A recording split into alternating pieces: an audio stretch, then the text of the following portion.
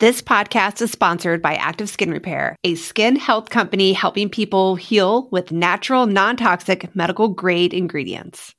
So, Brie, I remember this one time I was in a bike race around Tucson and I wasn't paying attention. We were riding down 4th Avenue and there's railroad tracks, like streetcar tracks. And my bike's tire went and wedged in to the railroad tracks and I totally fell down and just skinned my hands, everything. Ugh. I had nothing with me, nothing at all. And it's that times where you want a first aid product and you have nothing.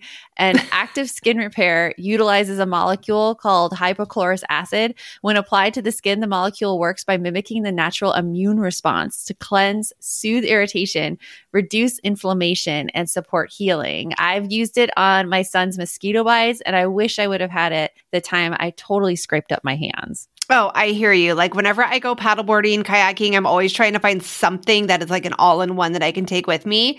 And Active Skin Repair could be used like that. It can be used to treat cuts, scrapes, burns, sunburns, rashes, and other types of skin damage. It's also safe and non-toxic, which makes it suitable for all skin types, all parts of the body, like eczema and acne-prone skin, all of that. With over 500,000 happy customers, thousands of 5-star reviews, and ingredients so safe and clean they can be used from the youngest member of the family to the oldest, you now have one simple solution for all of your family's skin health needs. Visit www.activeskinrepair.com to learn more about Active Skin Repair and to get 20% off your order. Use code NOGUILT.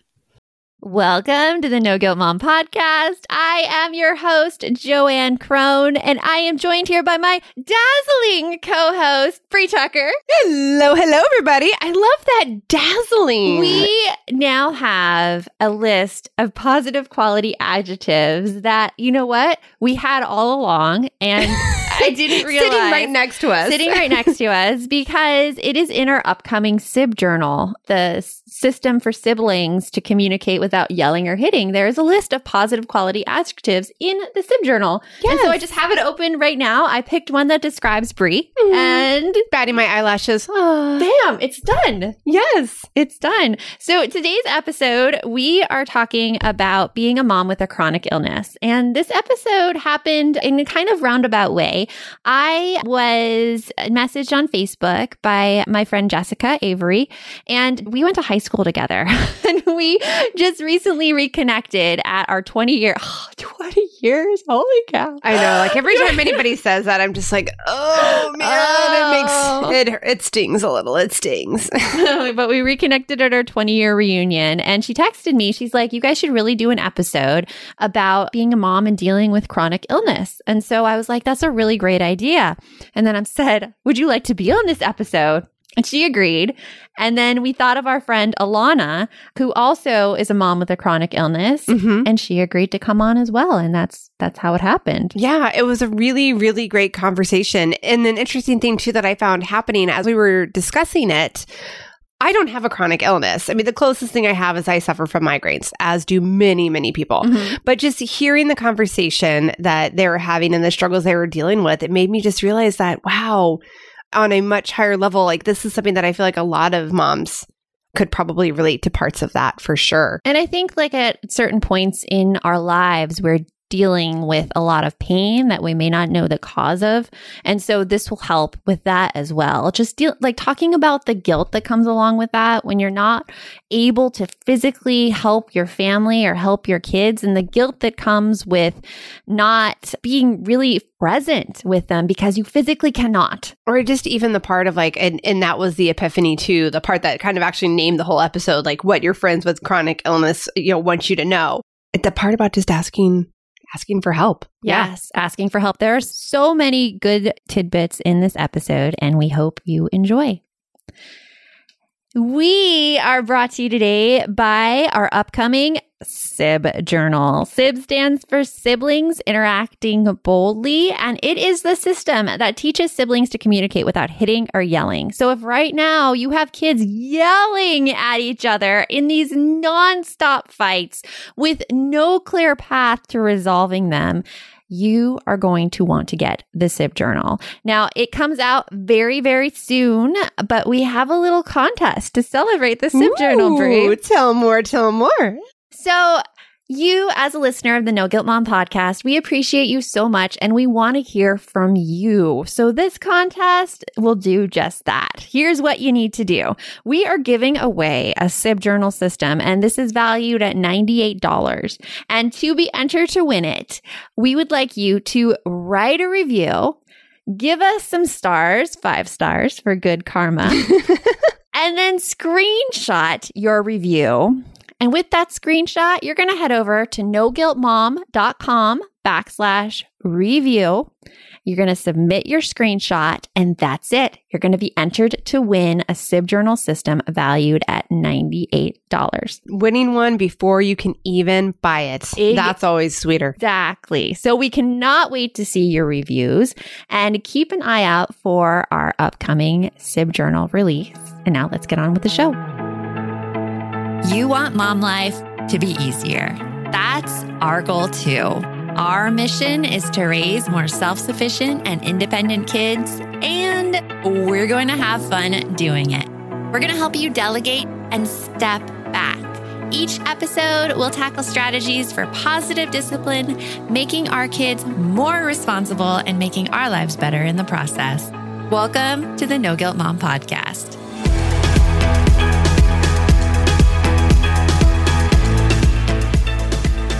Hi, Jessica and Alana. Welcome to the No Guilt Mom podcast. We're so happy to have you here. Hi, thank you. Hi, thanks for having me. Oh, yeah. We are so interested to get into this discussion about what it's like to mom when you also have a chronic illness, because I know that so many women deal with this, and there's really not very much information or personal stories surrounding it. Yeah, it's kind of like that unspoken area that so many people suffer through, and there just really isn't an outlet or a community that's easily accessible for everybody. Yeah. So let's start with you two and just give us a brief rundown of your background and then what your struggle is with chronic illness. And we'll start with Alana. Hi, well, thank you guys so much for having me. I am always one who loves to talk about this kind of thing because I feel like so many people out there are struggling with chronic illness, and there isn't really an acceptable way to talk about it in the public forum.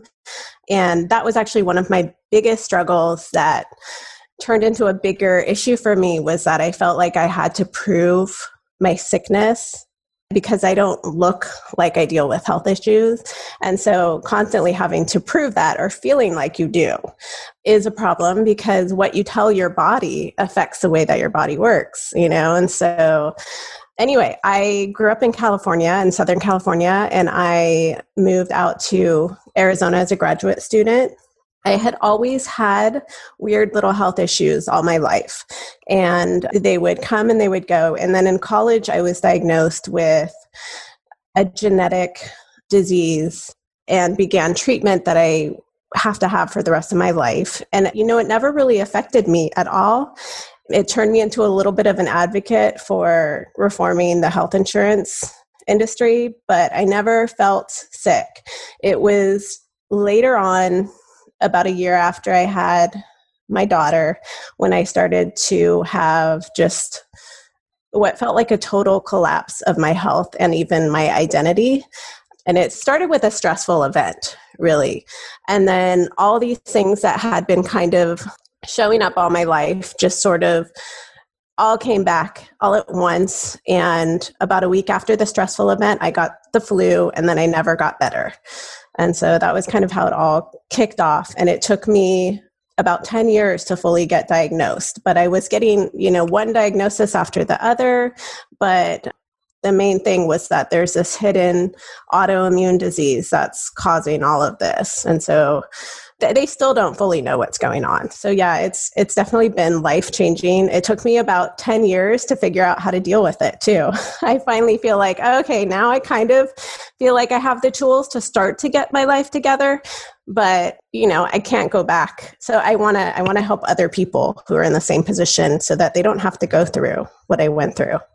That's a lot to have to deal with. 10 years, not exactly knowing what you have and still like experimenting and trying to figure out what's going on, as well as raising your daughter who was very young throughout your whole like diagnosis and trying to get diagnosed.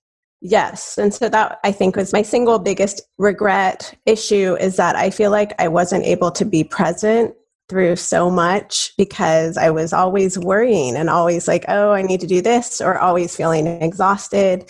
And I feel like that's the one thing when I look back, I don't feel like, oh, I wish I could change this and be more awake for this event. It's like, no, I wish I could go back and just play with Ava when she was 3 years old. And so that's what hits me the hardest, is that presence. And that's something that I'm still learning how to do, that even when things are happening and I'm worried about things, or I don't know what this means, that I have to let that go, or my whole life could pass that way. You know, all of that can be the case for all of us. We can't let that take over everything else.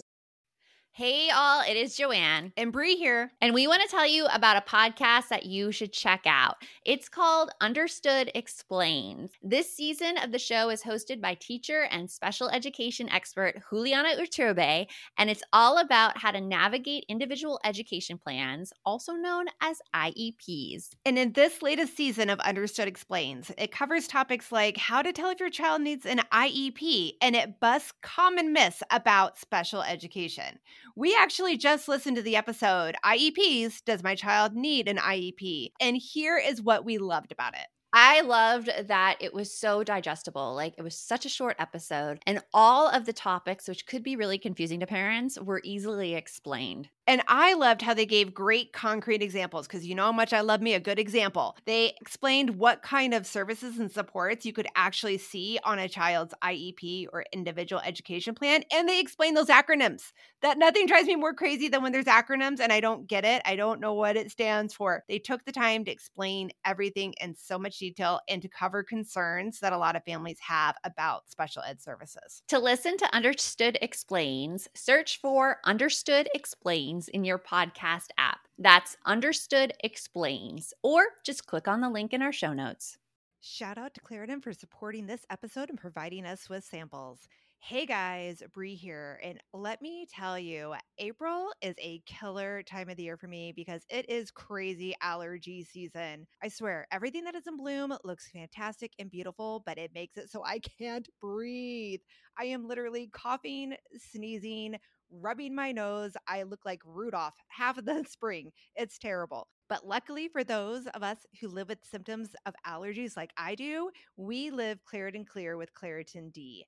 Designed for serious allergy sufferers, Claritin D has 2 powerful ingredients in just one pill that relieve your allergy symptoms and decongest your nose so you can finally breathe better.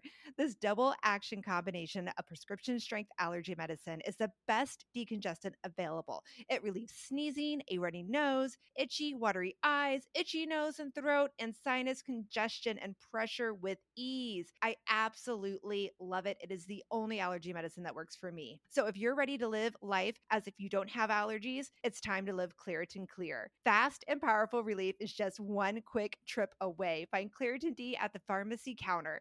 Ask for Claritin D at your local pharmacy counter. You don't even need a prescription. Go to Claritin.com right now for a discount so you can live Claritin Clear. And there's a lot more that I want to ask you about that, but I want to open it up first to Jessica to give her self-introduction and tell us her story. all about her story. Yeah. Hi, guys. So I am Tucson, born, raised. Will probably end up dying here in my backyard, buried under the mesquite tree, as my husband says. But let's see. I have been dealing with health issues since I was in my early 20s.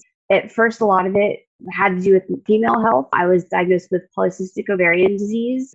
Was told it would be very hard to have children, but then had my daughter, actually got pregnant with her like a month and a half after that diagnosis. So the doctor was like really shocked. Wow. After I had my daughter, things seemed to be going better. You know, with female health problems, there's always a lot of myths like, okay, pregnancy cures it or will ease up the symptoms. So I kind of figured, okay, I got pregnant easily. I had a baby. Things should have been smooth sailing. But when we decided we wanted another baby, that's when kind of like the bottom fell out. I dealt with a lot of chronic pain going from doctor to doctor to figure out what was going on. Finally found a doctor that listened, ended up going through procedures and ultimately having surgery and being told I would never be able to conceive again. And funny thing after that, a few months after that, I got pregnant with my son. So he's like my little miracle baby. But even having my son, who was a high-risk pregnancy, I had a lot of complications with him after he was born.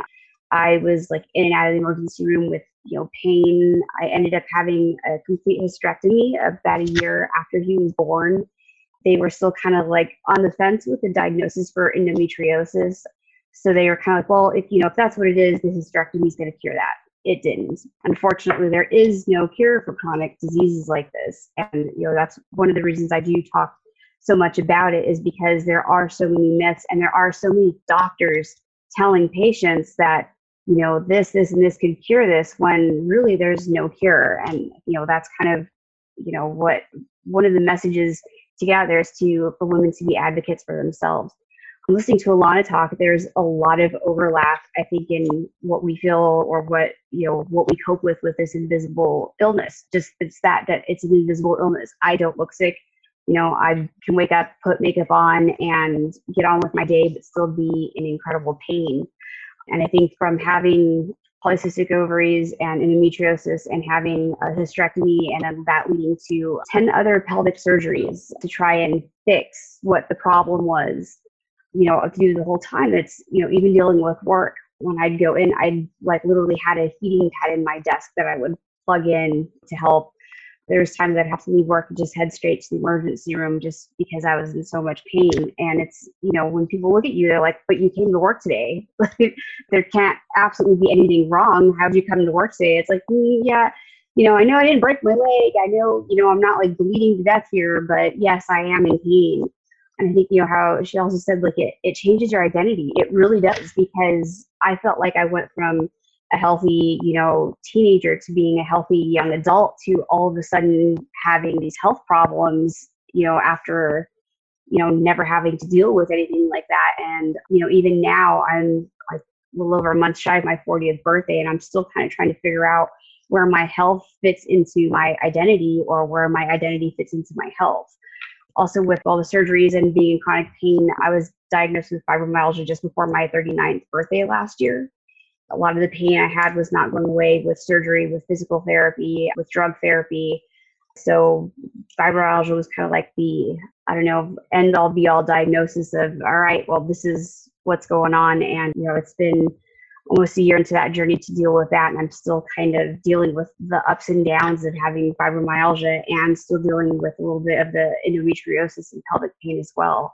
And, just like Alana, like the thing that always gets me is like the exhaustion. I suffer from a lot of fatigue where I could sleep for 12 hours a day, wake up, make breakfast for the kids, and have to go back to sleep. And it feels like it just robs me of being a parent. My daughter's 13. She's very self-sufficient. She can cook dinner. She can, clean house. But, there's always that guilt that, my 13-year-old daughter and my 9-year-old son shouldn't have to, fend for themselves. Even though I'm so happy they can cook and everything, I always feel guilty that sometimes I leave a lot of that in their hands, after a day of school, having to, heat up dinner and then clean up after dinner and then get themselves, ready for the next day. There's a lot of guilt that I hang on to dealing with that, I think. That's hard. I mean, the mom guilt runs deep, like just day to day. But then when you have chronic pain, like you're almost apologizing every day for being in pain because you can't like do the things and you can't be there with your kids. And it's so hurtful. I mean, I run into that if I have a migraine, I'm apologizing. I'm like, I'm so sorry. I can't do this for you.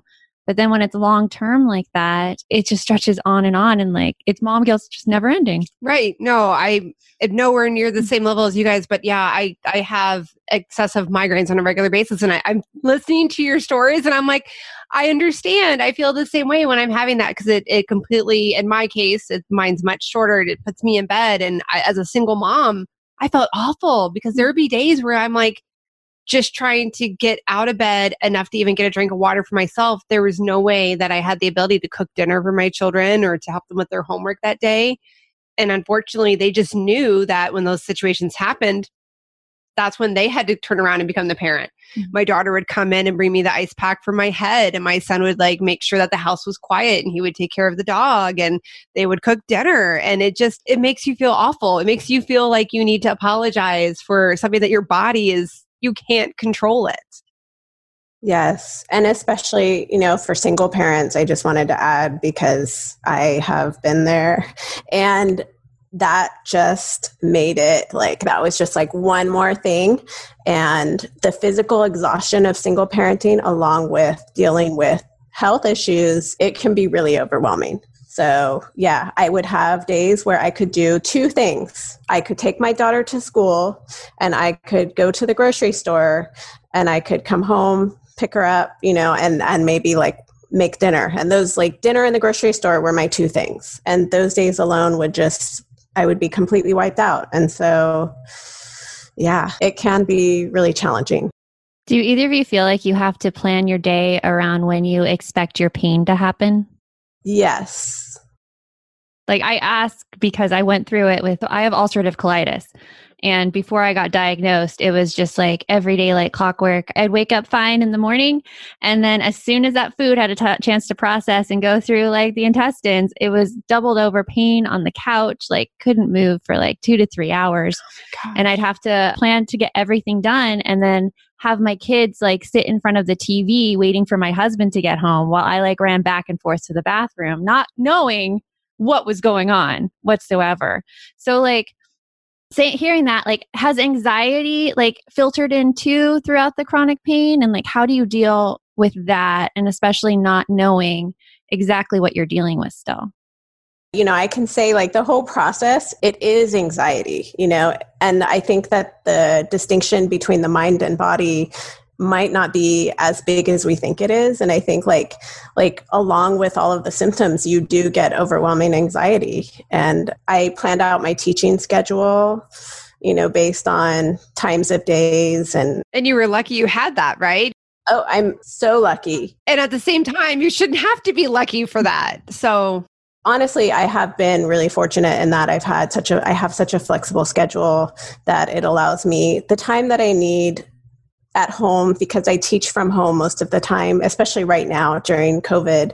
I'm teaching from home, and I am teaching hybrid courses. So sometimes we're on Zoom and sometimes we are just working online. So it really lets me plan out my day. And if I need a rest, I can take it. I'm actually in a place where I'm doing a lot better right now. So I'm definitely feeling more like myself than I have in quite a few years, which is great. It's like the world starts to open up a little bit, and I start to remember, you know, what it used to be like. But, you know, I want everyone to be able to experience, you know, that relief of feeling like themselves. Yeah. And Jessica, you mentioned bringing a heating pad to work. Did you have a flexible schedule while dealing with all of this? Unfortunately not. I worked in retail. I worked for Target. I was actually their HR people for the last 5-6 years. It got to the point though where every 6 months I would need a month or two off of work, just because how my symptoms would just start to flare up. And then, you know, even working a 4-hour shift would sometimes exacerbate it. So after, I think it was in 2018 was a pretty rough year for me. That was the year I decided, well, I'm going to take an extended leave of absence and really figure out what I want to do. And during that leave of absence, I went ahead and quit my job. I started feeling a little bit better, and I took a substitute teaching position at my kid's school because I kind of was thinking about teaching. But even being a substitute teacher, like I couldn't accept work all the time, or sometimes I'd accept work, say Monday evening to be there Tuesday morning, wake up with so much pain I couldn't get out of bed. And, you know, when they can't even rely on a substitute teacher, that kind of makes me feel like even like worse. So unfortunately, I had to quit that job like right before COVID happened. And since, you know, being at home with my kids, it's kind of like my full-time job now is just taking care of them and taking care of myself. And, you know, you'd mentioned anxiety. You know, I do get a lot of anxiety just doing day-to-day things. We have learned for the last couple of years to plan everything. We actually have a big whiteboard in our dining room, and it's broken down by meal and work schedule and appointments for the day, because I have a lot of doctor's appointments. So that way everyone can see that. They know what's for dinner. That way if I am too ill to get up and cook, or I'm in too much pain, you know, my daughter knows what's in the freezer, what's available to take out in like a quick, easy meal. Or they know like, okay, mom has a doctor's appointment this morning, then she's going to the grocery store. So this evening, we're just going to have to leave her alone because she's going to be in bed, probably dead asleep. And, the anxiety, I think, I did start seeing a therapist and started taking medication, which has been adjusted because a lot of anxiety and depression medications are now doing double time working with fibromyalgia. So I've been working with both my pain management physician and my primary care doctor to kind of see what works and what doesn't. So it's not just scheduling and medication, it's just learning how to slow myself down. And that's the hardest part because fibromyalgia is one of those, it has, you have your good days and your bad days and it goes up and down and up and down. And sometimes with no rhyme and reason, it does require like that planning and then that just mental, like telling myself, it's okay to take a break. It's okay to feel like this, it's not anything I'm doing to myself. And kind of learning how to talk myself down. I do admit I'm not very good at it because I feel like I'm just a sick person a lot. And, I'm still kind of trying to deal how to see myself as not just a sick person. I have fibromyalgia. Fibromyalgia doesn't have me. And that's kind of like my little mantra that I say and try to stick to. I like having that mantra because it is an identity shift when you're used to being go, go, go all the time. And then something just stops you. And when your identity is that you're very productive and you're achievement oriented, and I mean, like, we went to the same high school. I know how that mindset works. Like, it was like tough, like go get them. Like everyone was like, it was go, go, go. Well, hey there, busy mama. Are you looking for ways to make your life easier, your home less chaotic, and at the same time add more joy to your life? My name is Deanna Yates, and I'm the host of Wanna Be Clutter Free, a podcast all about letting go of the stuff we don't need in our lives so that we can focus on what truly matters. Don't worry, I'm not going to tell you to throw it all away or make you feel guilty about keeping something you love, no matter how many other people don't quite understand it.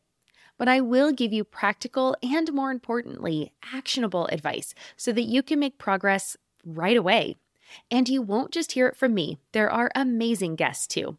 It's like having your bestie in your pocket telling you it's okay to let go of the things that are not serving you and your family in a totally non-judgmental way. So join me over on the podcast where we can work on progress over perfection for those of us that want to be clutter-free. Oh, hey, everybody. It's us, Blair and Molly, your old pals from Toddler Purgatory. Two moms who are also actors, who are also creative beings, who sometimes feel stuck. And now we're back with a whole new podcast about unsticking it, launching in January. What happens when life gets in the way of our creativity instead of nourishing it? We talk to all sorts of guests about how to break through the mucky, gluey, sticky wall that can get between you and your creativity. We hear about their journeys, their successes, their challenges, and even their bougie coffee shop orders. So, join us, won't you, as we deep dive into how to unstick ourselves from the life gunk that can get in the way of our creative freedom. Get out of there, life gunk. Let us help you get back to your best creative self. Look for Unsticking It with Blair and Molly, wherever you listen to podcasts, starting in January. Unsticking It with Blair and Molly, because sometimes life sucks. Unsticking it. So it must be hard, like, to transfer that identity from being that way to like having it kind of just stop you. Say, no, it's not going to be like this. Right. I mean, as moms, I feel like we deal with so many identity issues as it is to begin with, right? Like we try to make sure that we know who we are outside of being a mom, outside of being a partner in a lot of situations in a relationship, outside of being whatever we define ourselves as our professional role, if we have a career out, that we do as well. And then when you add in this whole aspect of having a chronic illness that's either labeled or not labeled, right? So labeled, you're lucky enough to have a diagnosis. Unlabeled, you don't even know what's wrong. You just know it keeps afflicting you all the time. It is so hard to figure out, like you're just saying, Jessica, like, who am I? Like, what is my identity outside of this? I don't want to be the person who's sick. I don't want to be just a mom. I want to be able to be who I am. Here's the thing that was challenging for me that I kind of mentioned is that I had like a couple of people who didn't believe that I was sick, who thought that I was I wouldn't say they thought I was a hypochondriac, but they didn't believe the experience. And I felt like I had to prove it and always be talking about it. And it really held me back. And a little over a year ago, I started doing a brain retraining program, basically to create new neural pathways, because it's the idea that the brain has the ability to tell your body to heal itself. And, it's kind of along the same lines of why meditation works so well, to regulate the heart rate and to regulate so much of what's going on in the body. I decided to try this. And one of the key aspects of the program is you can no longer talk about your symptoms. You can no longer talk about being sick. And that was really hard for me because I have to talk about it, and that's like at the end of the day, like I just want to tell someone like how frustrating this is. And so it's a real challenge that I still deal with, but I've learned to notice, at least when I do indulge too much, and I just, I'm like, I'm not going to talk about it. I'm just going to try and stay in this moment and just enjoy, dinner with the people I love, and, and not let it always resort to thinking the same thoughts, because that's like kind of a big premise is you have to create new neural pathways. Tell yourself that your body is able to heal, that you are able to progress, and you're able to get yourself out of a flare. So, it works, but I do fall back into that all the time. Yeah. And you mentioned that you're like in the best place now that you've been in for a while. Like, do you attribute it to that? I definitely, absolutely, 100% do. Yeah, it has changed my life. I've also been doing a lot of other kind of mind-body work and just a lot of digging in deeper and trying to address things. I did something called EMDR, which is treatment for PTSD. And it also kind of follows the same reasoning that people who have had trauma, or, everyone's had trauma, but different bodies react differently to it. And some of us, I happen to not have genetically everything that I need to deal with stress. And, they can test for things like that now. And so like everyone's had trauma, and some people can deal with it. Other people, it lingers in the body. And so like a lot of those things have worked together. And I felt like it's been slow, and it's kind of a 3 steps forward, 2.9 steps back process, where when you're going back, it doesn't feel like you're still ultimately going forward. And it's only when I look back over the course of the last year and a half that I can really see that progress when I'm in the midst of a flare. Have you read the book, The Body Keeps Score? I haven't read that book, but I've read a book like it called The Mind-Body Prescription, but I do follow the author of The Body Keeps the Score, and I know all about his philosophy, and that's a lot of what I've brought into my own life. As you were talking about it, I'm like, that's just like The Body Keeps the Score. Yeah, it's really fascinating. And that's what kind of set off my desire to, try to make a positive difference if I can.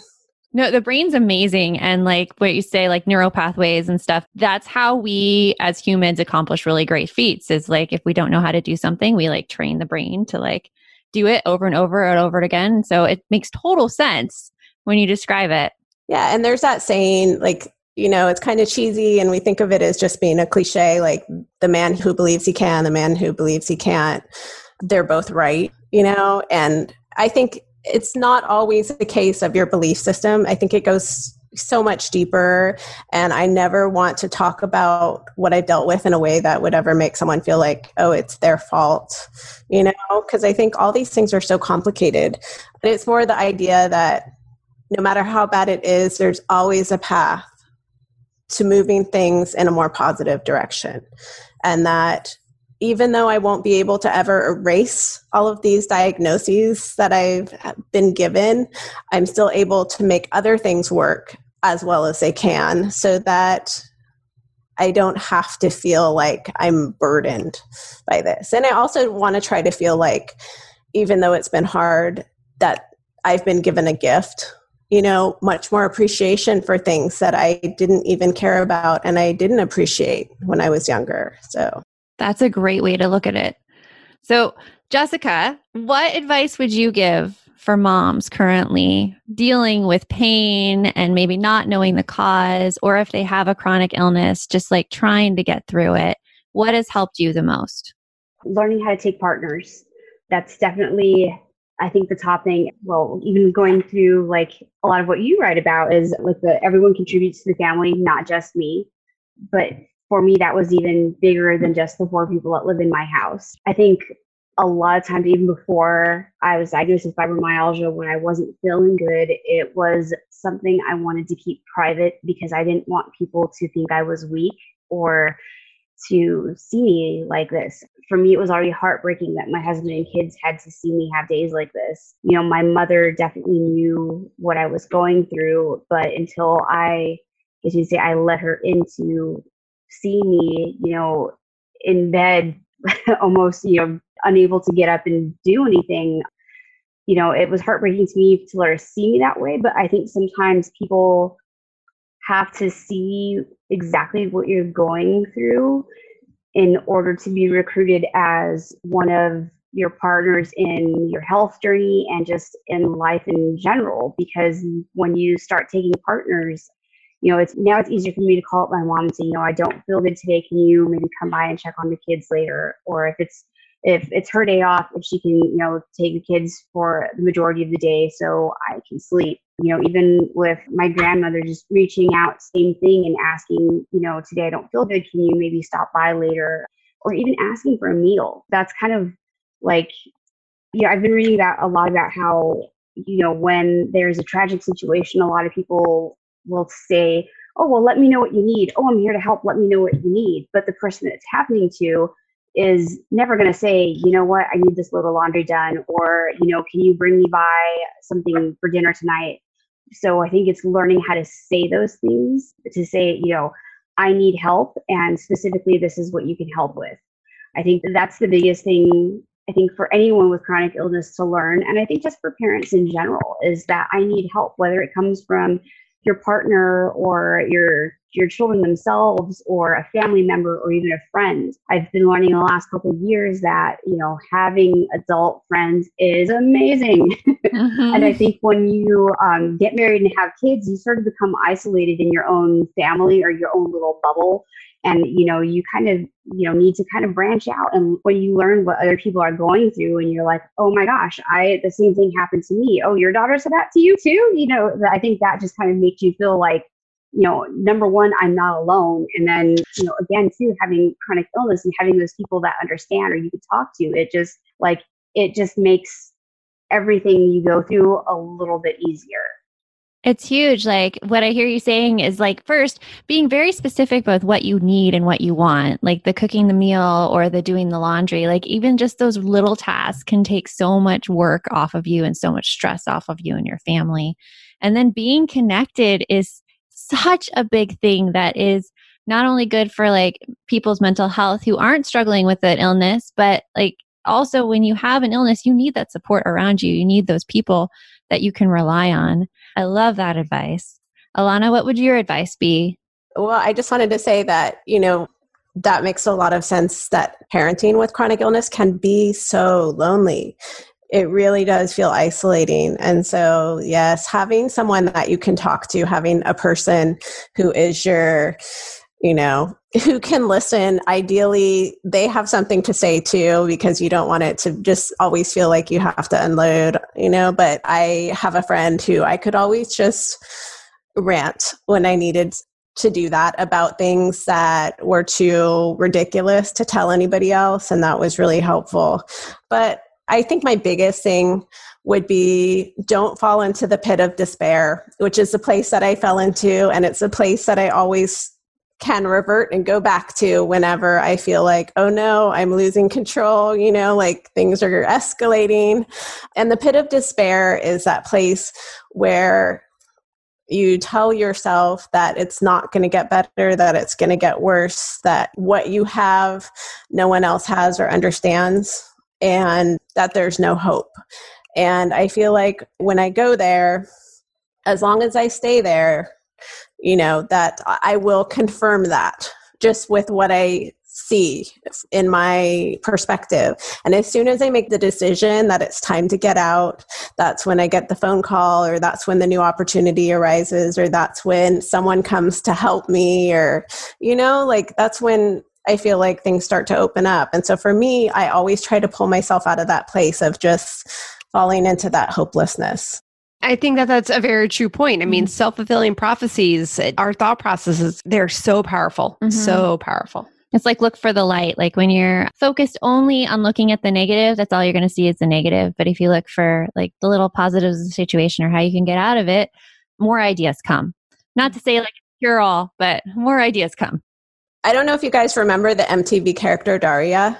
Oh, yes. Daria. So I played Daria. We had this in college. There was always like a spring show that the Greek system would put together. And I played the character of Daria, and it fit me so well because I was Daria. I mean, I was like, it's raining outside, and, like always.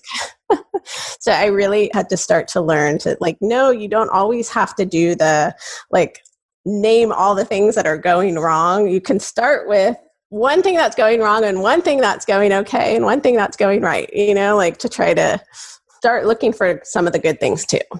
Yeah, I think that is powerful advice. I could totally relate to you on that because I was like that for a while as well, thinking that like no one wants to hear the good stuff in my life. Like it's just a weird thought process. Now, both of you are now kind of doing work and blogging about being a parent with chronic illness. So we'll just start with Ilana. Where can people find you?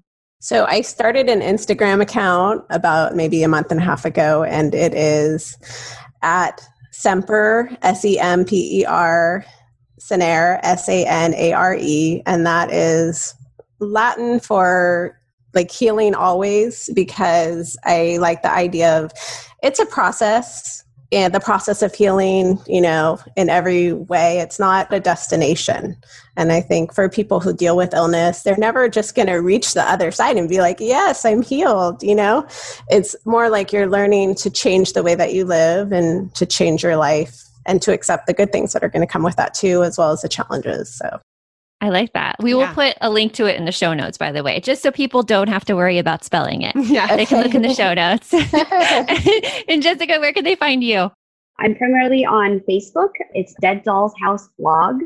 And I sometimes do little live videos, just mini blogs, sometimes little rants.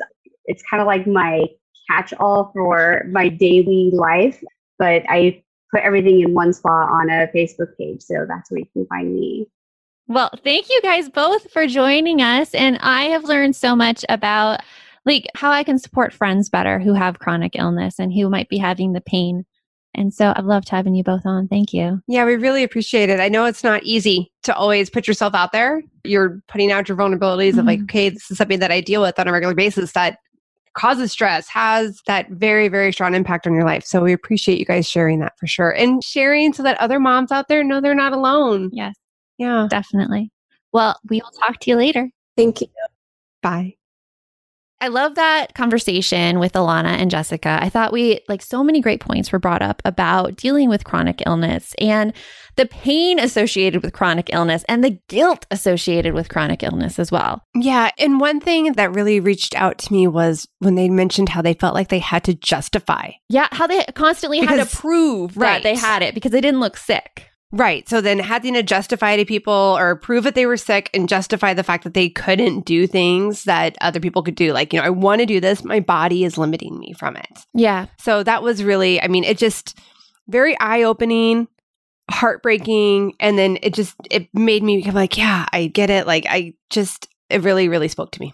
Yeah. So after we end interviews, we tend to stay on with the guests a while longer on Zoom and just chat.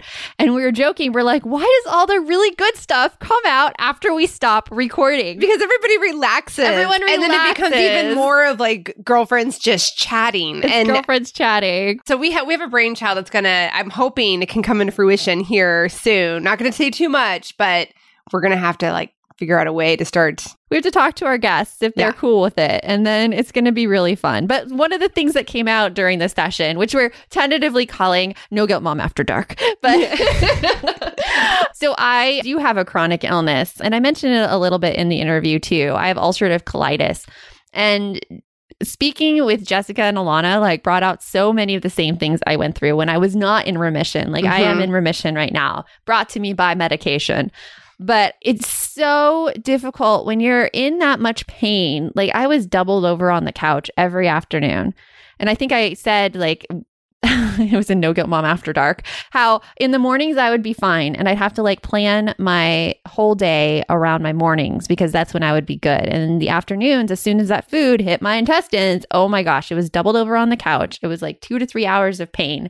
And it was my kids watching TV the entire time because not that there's anything wrong with watching TV, but like I physically couldn't do anything else. Right. There's one thing when they get to do it out of fun. It's a whole other thing when they have to do it out of necessity. It's rough. It's rough. Yeah. So I think the whole point of this episode was if you are dealing with a chronic illness right now, know that you're not alone. There are other moms out there who are feeling the exact same way. And there is a community out there for you. And I think one of the best places to start is with Jessica and Alana's separate blogs and Instagram accounts. Just reach out and find those other moms who are dealing with the exact same thing you are so that you start feeling connected in this community. So until next time, remember, the best mom's a happy mom. Take care of you, and we'll talk to you later. Thanks for stopping by.